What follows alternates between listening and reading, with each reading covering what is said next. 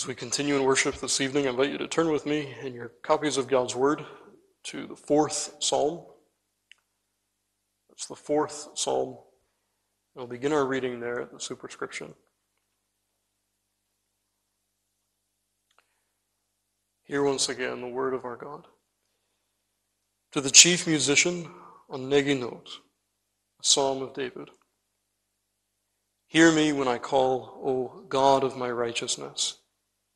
Thou hast enlarged me when I was in distress. Have mercy upon me, and hear my prayer.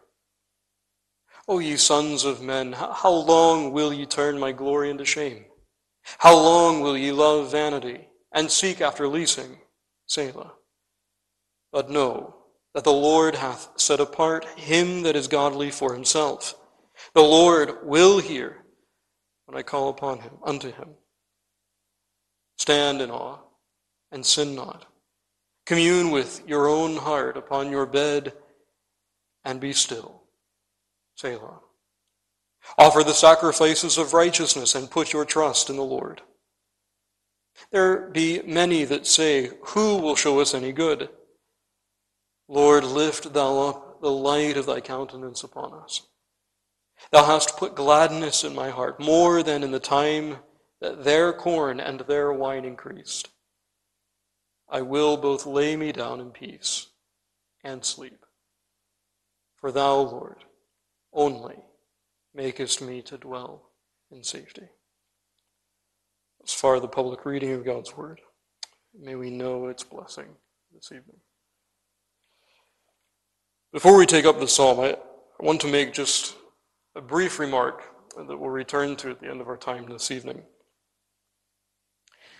And that is that when we think of the Scriptures, and especially that onus that is left upon the hearers to believe what the Scriptures present to us, how do you understand that burden? How do you understand the obligation that Scripture confers on those who hear it? Are the Scriptures calling us to believe something in like an alternate reality, a fourth dimension, another realm, so to speak? Friend, I'd submit to you that that's not what the Scriptures are doing at all. When it summons men to faith, it does so urging not to believe in some other reality, but it comes urging for them to see the world in which they live aright. In other words, the unbeliever misperceives the world in which he lives. And the Scriptures come, and when it urges men to believe, it's saying, really, this is the only way to see the world in which you live. Our psalm this evening does precisely that thing. It urges that selfsame call. It urges sinners to come to terms with reality by believing what the Word of God reveals. Now, how does it do so? As you look at the psalm, you'll notice that really there are three basic parts to it. In the first part, you find petition in verse 1. The psalmist goes to God and pleads for mercy. But then in verses 2 to 5, you find the psalmist turn from the Lord, turn from the throne of grace, and look squarely at those who are his interlocutors. And then the psalm closes, verses 6 to 8, once again with the psalmist returning to the Lord in prayer. The occasion for the psalm is quite clear. In the first verse, you find that the man is in distress. And then we're told, really in verse 2, what is largely the cause of this distress. The ones who are his interlocutors, he says, you turn my glory into shame. And the sense then is that this is calumny. The psalmist is faced with false accusations. And the sense in this text is that not only are these accusations being leveled against him, but David is being persecuted on the basis of these calumnies. And so the psalmist is afflicted, and he's pursued. I think Calvin's quite helpful here. He says there's really nothing more painful to us than to be falsely condemned, and to endure at one and the same time wrongful violence and slander. That manifestly is the occasion for the writing of this psalm. The distress is that which comes from these false accusations and this wrongful persecution. Now, friend, we can meditate at considerable length there. But I want you to notice that right throughout the psalm, the psalmist really quickly leaves the occasion and sets his focus on something else.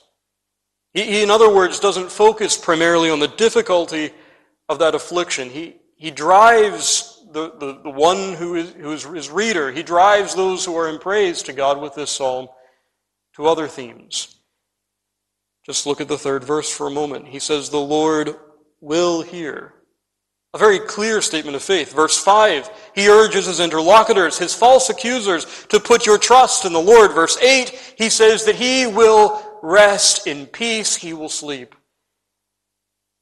What you see, friend, here is that this fourth psalm, though its occasion is certainly one of deep affliction, the overwhelming focus of this fourth psalm is that of faith. In fact, what's striking is the affliction of the psalmist very much recedes into the background, and the emotions of his soul, as he is trusting in God, becomes the principal focus. And friend, what you and I learn here is that the psalmist is reckoning with reality. He's faced with a real and a pinching affliction, a hard providence, a crucible. But no less real to the psalmist are the promises of God. And it's there that the psalmist drives his heart and drives us this evening. The affliction is real, and the promise is equally real to him as he holds to it by faith. What this psalm teaches us then, friends, that faith rests in the reality of God's promises. Faith rests in the reality of God's promises. And I want us to look at the grounds of this faith, the gauntlet that it lays before the unbeliever, and the gladness that it invites. So take first of all the grounds of this faith. And for that I want you to look just at the first verse, where we find the profession of his faith. He addresses God in a way that's rather striking. He says, "God of my righteousness." Now, in the case that the psalmist is faced with, that of false accusation, this appeal to God, this manner of approach is perfectly sensible. He goes to God as the one who is the vindicator of truth, the judge of all the earth who does right. And so he goes to God, the God of righteousness, the God of truth. But I want you to notice something. We have to move further than that. He doesn't appeal to the God of righteousness only. He doesn't appeal to the God of truth only. He says, "God of my righteousness." Elohi Tzedoki. Not just the God of truth, not just the God who does right, but my God. And quite literally translated, God, my righteousness. The psalmist has a special stake in God, and he invokes that as he goes before him and pleads for mercy. This is his God and his righteousness. Now, friend, just briefly, how is this so? How can the psalmist say that God is his righteousness? As you look through the Psalter, that's a very basic question, isn't it? It's one that we encounter twice in the Psalter itself. "Enter not into judgment with thy servant, for in thy sight shall no man living be justified." Psalm 143. Psalm 130. "If thou, Lord, shouldst mark iniquity, O Lord, who should stand?" So we're faced with this difficulty. How could anyone who's of the fallen race of Adam call God his righteousness? Say that he has some special stake in God and that his righteousness is grounded somehow in God, founded in him. Friend, as you look at Jeremiah 23, you'll find that the people of God generally refer to the Lord as the Lord our righteousness. It's not just the psalmist's experience, it's all of God's people that can say such. And how can they say that? Well, friend, you probably already have the text in your mind, don't you? God has made Christ Jesus wisdom, righteousness, sanctification, and redemption. That, friend, is ultimately how God becomes our righteousness. How Jehovah Sidkenu, the Lord our righteousness, is indeed ours. But we do need to go further, because what this psalm is doing is not dwelling much on the doctrine of justification. He's making use of the doctrine. What I mean by that is he is saying that as he is reconciled to God, God, through the Lord Jesus Christ, God now will be his special vindicator, not just of his truth, but of the psalmist. God will vindicate his truth, even the false accusations that are leveled against the ungodly. But not because the ungodly are God's inheritance. Not because they are his special people. It's that latter kind of vindication, both of truth and of the psalmist himself, that the psalmist here invokes. And you notice this when you come to verse 3, why his mind is so fixed. He says, "Know that the Lord hath set apart him that is godly for himself." And the sense is the psalmist has been reserved, and all of the godly have been reserved to God. And if they are his inheritance, God will exercise a special care over them, so as to vindicate them, and not just truth. This is quite personal. It's not abstract. And then I want you to notice, friend, that this is a general statement. It would be wrong of us to narrow this text to refer only to the kingship or the promise of kingship that David received. Here David speaks in general terms. All that are godly are specially the Lord's. And because of that truth, you notice what he concludes with. He says, "The Lord will hear when I call unto him." There, friend, is the reality. And there is the man's assurance that he has a claim himself in that precious promise. Now, all of that is the psalmist's profession of faith. So allow me very briefly to set before you what are the grounds of that faith. If you look down at verse 6, he says, "Lord, lift thou up the light of thy countenance upon us." Now that's a striking prayer. And it's all the more striking when you look at several other phrases in the psalm. Note what follows just briefly afterward. The psalmist says that he will lay down in peace. Then, if you go back to the first verse, the psalmist in our translations have him pleading for mercy. The word there could be legitimately translated, have grace. The Lord's countenance, the Lord's peace, and the Lord's grace. Friend, I hope that drives your mind back to number 6 and to the Aaronic benediction. The Lord bless thee and keep thee. The Lord make his face shine upon thee and be gracious unto thee. The Lord lift up his countenance upon thee and give thee peace. Friend, the whole psalm is in one sense a meditation and an application of the Aaronic benediction. And so what are the grounds of the psalmist's faith? It's the promise that is given in God's word. It is the priestly benediction, both as it is given to us in the word of God and as it is exercised as an ordinance of the gospel. And so, friend, what you find in this fourth psalm is that the psalmist has lodged himself in that promise. He's rooted himself in what he finds in the Word of God, and he builds his supplication, he trains his mind accordingly. And what this teaches us, friend, is that then that faith rests in the promises that it finds in God's Word. The very structure and the themes of the psalm reinforce this. For the psalmist, friend, these promises, like that of the priestly benediction, well, friend, they're like a check written out to him. And he wouldn't leave it anywhere.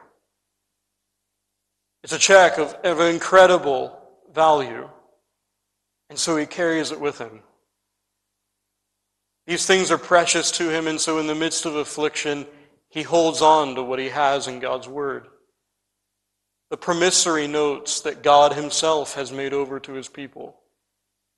Even in the midst of affliction, they go with him. And friend, what you see here is a man who has stored up these promises for such a time as this. And this is our great and our necessary work as God's people. To store up those promises and to do so by faith. Because, friend, the use of scriptures, the use of the ordinance, such as the benediction, all of those things are to be appropriated for faith. And all of those things can only be of real use to us if we rest in them believingly. And the psalmist manifests that he is stored up for such a time as this. In the midst of even such a difficult, such a heavy affliction as this was, the Word of God was his counselor, his comforter. Now, if the Word of God is the grounds of his faith, what is the gauntlet? You find that in verses 2 and also verses 4 and 5. The psalmist begins in verse 2 with a stream of questions. He starts with, "How long will you turn my glory into shame?" And in light of the occasion, in light of the false accusations the psalmist was faced with, this is certainly a very sensible question. How long will you continue to promote these calumnies? But I want you to notice the two statements that follow, the two questions. How long will you love vanity? In the scripture sense, the word there is nothingness. Then he follows this, and how long will you be seeking after leasing? The word leasing there is the same word for deceit, for lying. If you were in the psalmist's position yourself, I wonder if this is how you would address your false accusers. It seems a bit strange, doesn't it? But we can go further. I want you to look at the 4th verse.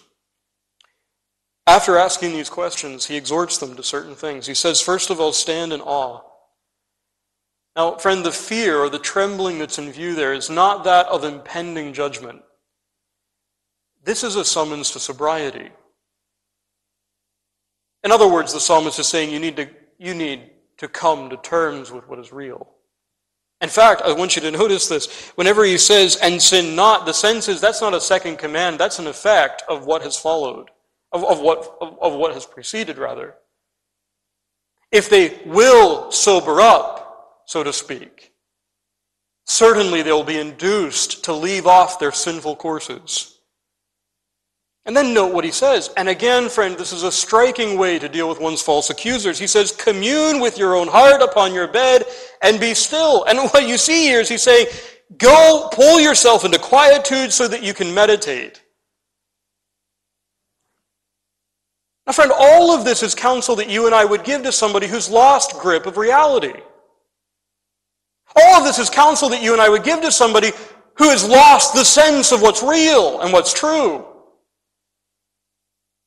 And yet the psalmist levels this at his false accusers. I want you to notice that this is an incredibly serene way to deal with one's enemies. It's an incredibly impersonal way to deal with one's false accusers. So what is the psalmist driving at? Well, friend, I want you to notice that he offers an alternative to the nothingness and to the deceitfulness that these ones are pursuing. It comes to us there in verse 5. Put your trust in the Lord. Friend, I want you to notice what he's doing here. It's a profound thing. He's saying to the ungodly, you need to come to terms with what is real. And this is how you do that. You put your trust in the Lord. Do you notice that he makes a contrast between the nothingness and the deceitfulness and what he exhorts them to in this 5th verse? Friend, all of this teaches us that here the psalmist recognizes that the ungodly pursue their ungodliness as they misperceive reality. Oh, I hope that strikes you. I hope that does, friend, because this is one of those texts where it just reinforces for us, friend, what faith really is. It takes us back to how we began this evening. He talks to these ones as though they're deranged. because they are. Those who do not put their trust in the Lord, friend, it's not that they don't believe in invisible realms or another dimension. It's that they don't see the world aright around them. And that's why the Scriptures call the atheist a fool. That's not an insult, friend. That's a genuine statement. That's a statement of fact. They do not see the world around them aright. And so the psalmist prescribes this movement into quietude and meditation to try to come to terms, if God gives grace, with what is real.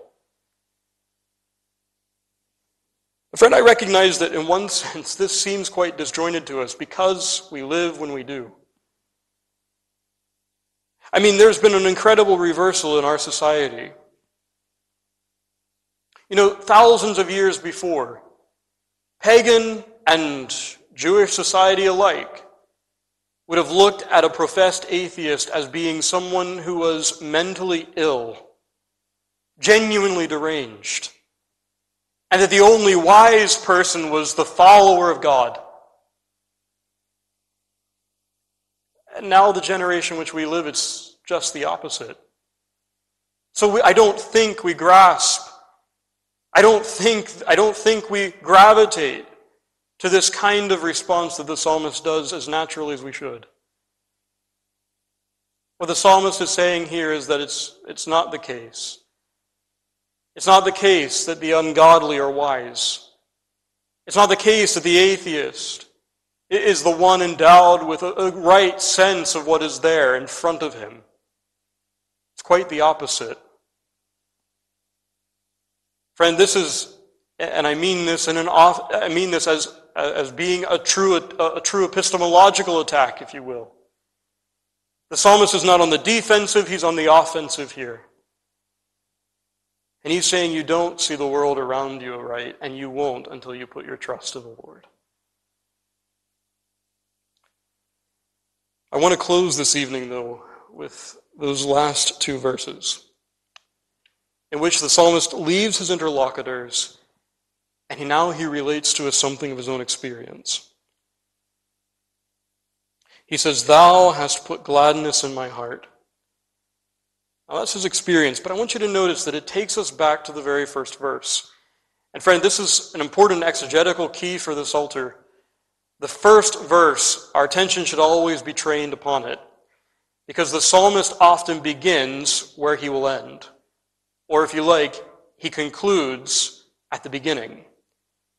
Remember in the first verse, he says, "Thou hast enlarged me in distress."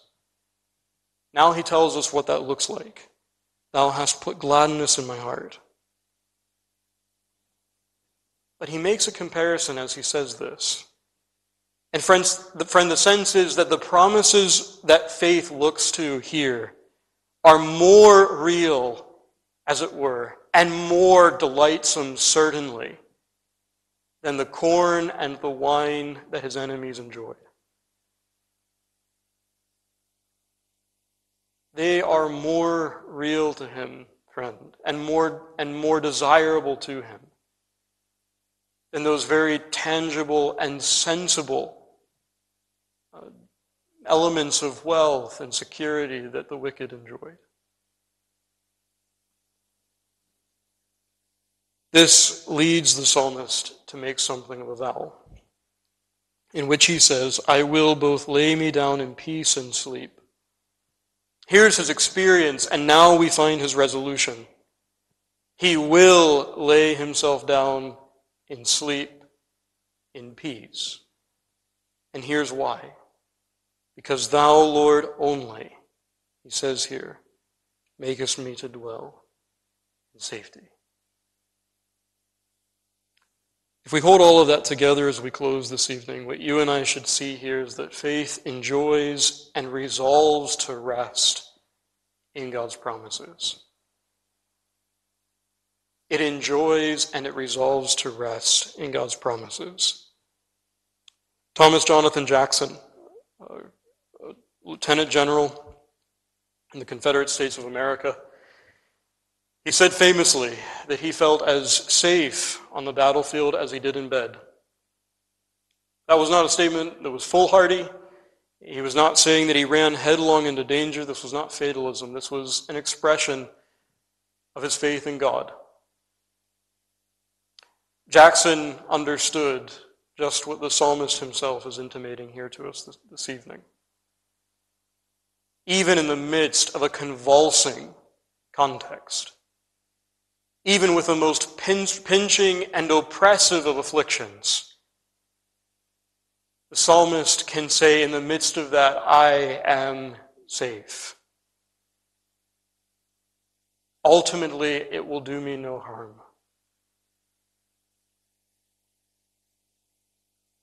I want you to think about David in the cave of Adullam, the text that we read from 1 Samuel. The context is likely very much the same context in which this psalm was written. Most commentators actually trace this back to that time period in David's life. David was surrounded by the ablest, by the most powerful men in Israel. And by that I mean those who were pursuing him, not those who joined him in Adullam. Saul had focused upon David, singled him out for adversity, and now he commanded all of the armies of Israel to chase him, urged all of Israel's best to aim for David's destruction. And in the midst of all of that, friend, what this psalm teaches us is that he says he could sleep. Now you could imagine, couldn't you, friend, just how one might respond to that possibility. A man sleeping in the face of such danger. Could you sleep, really, David? With a host surrounding you, chasing you from the land of your nativity, running you into the only place of safety that is nothing less than a heathen people. How can you sleep, friend? You would imagine in a context like this that the man could not sleep. He would be pacing the walls, going from wall to wall, imagining all of the anxieties, all of the imagined destruction that awaited him outside of that cave. And David sleeps. You say, fine, well, maybe the body can give out. Maybe the mind is still running, but the body is so fatigued it just has to collapse and sleep. David says he sleeps in peace. How can he sleep in peace? When really just outside there are 100 different destructions that could befall him. 10,000 scenarios of misery. How can he say that he's in peace? And then he says this, that he's in safety all the while. In safety. David, you're running like a hunted animal. You need to supplicate with the king of Moab just for the safety of your mother and father. How can you say that you're in safety? Friend, what this psalm teaches us is that the psalmist could say confidently that he could sleep soundly, that he could sleep in peace, and that he was in safety because God had promised. And friend, this is the point. I don't know how to stress it more than I can. I want you to notice, friend, that the promise that the psalmist lays hold of here is not of kingship. Do you notice that? Look just back to the 4th Psalm again. Friend, as you look through that, you don't have a single mention of that which was specially given to David through Samuel the prophet. You don't have any promise that is specific or peculiar to David. Nothing about his kingship or his dynasty. What is the promise that the man lays hold of here that is so real to him, that it's even real to him in the midst of all of these pinching afflictions? Staggeringly, friend, it's the benediction that was common to all of God's people. He doesn't go to that which was only for him, but he goes to that which was in common with all of those who look to God through his Messiah by faith. And there he hangs his life in his comfort.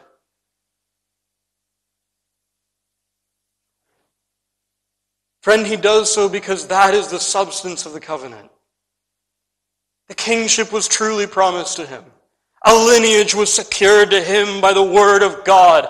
But the substance of the covenant, as David says on his very deathbed, was his only hope. And he built his life on those promises.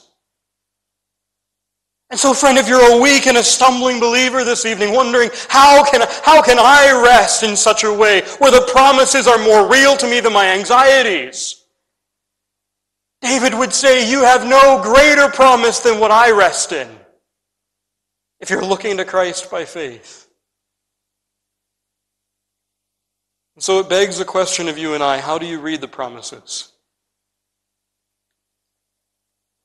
How do you sit under the pastoral benediction? David did not do so mindlessly.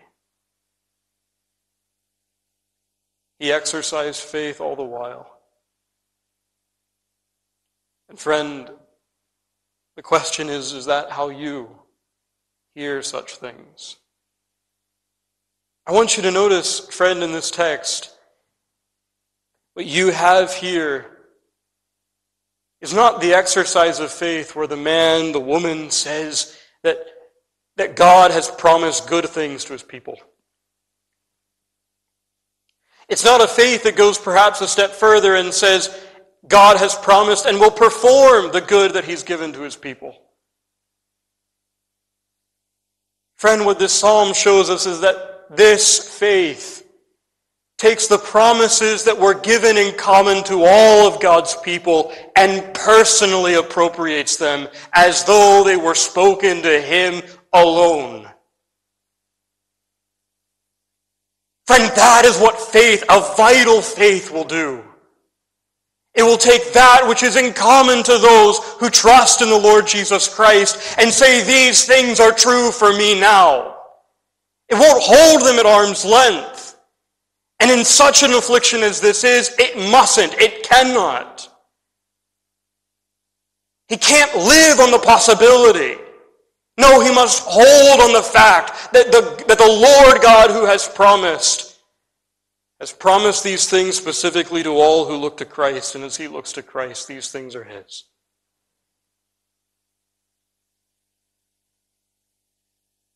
Friend, that brings us to our second and our final question this evening, and that is, evidently for the psalmist, the promises of God were just as real to him as his distresses.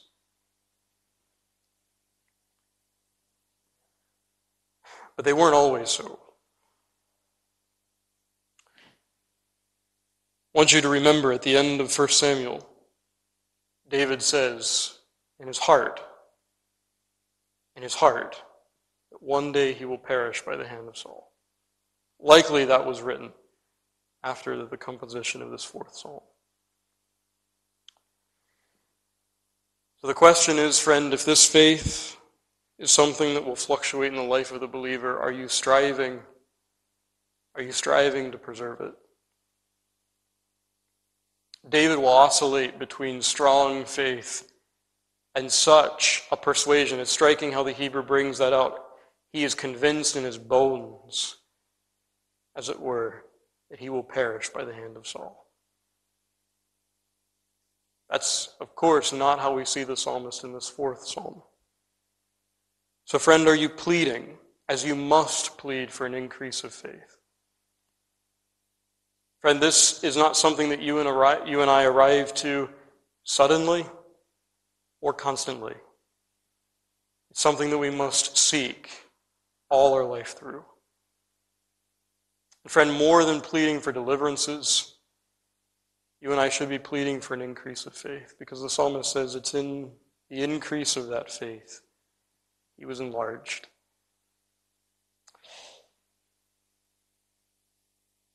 As we close, friend, this is a clarion call to resolve by grace to live in faith. And here's what that means. As we hold all of this fourth psalm together, The psalmist says that to trust in the Lord in this way is simply to have a true perception of reality. It's not to imagine other worlds, another dimension. It's to trust in that which is actually true. True now. It's to perceive aright. And so, friend, that's what you and I are called to do. The psalmist, as he called his interlocutors, so the text calls every one of us. To take the spectacles that Scriptures offer, the promises of God, and allow that to correct our misperceptions. To carry forth the promises of God as they are more real than our anxious fears.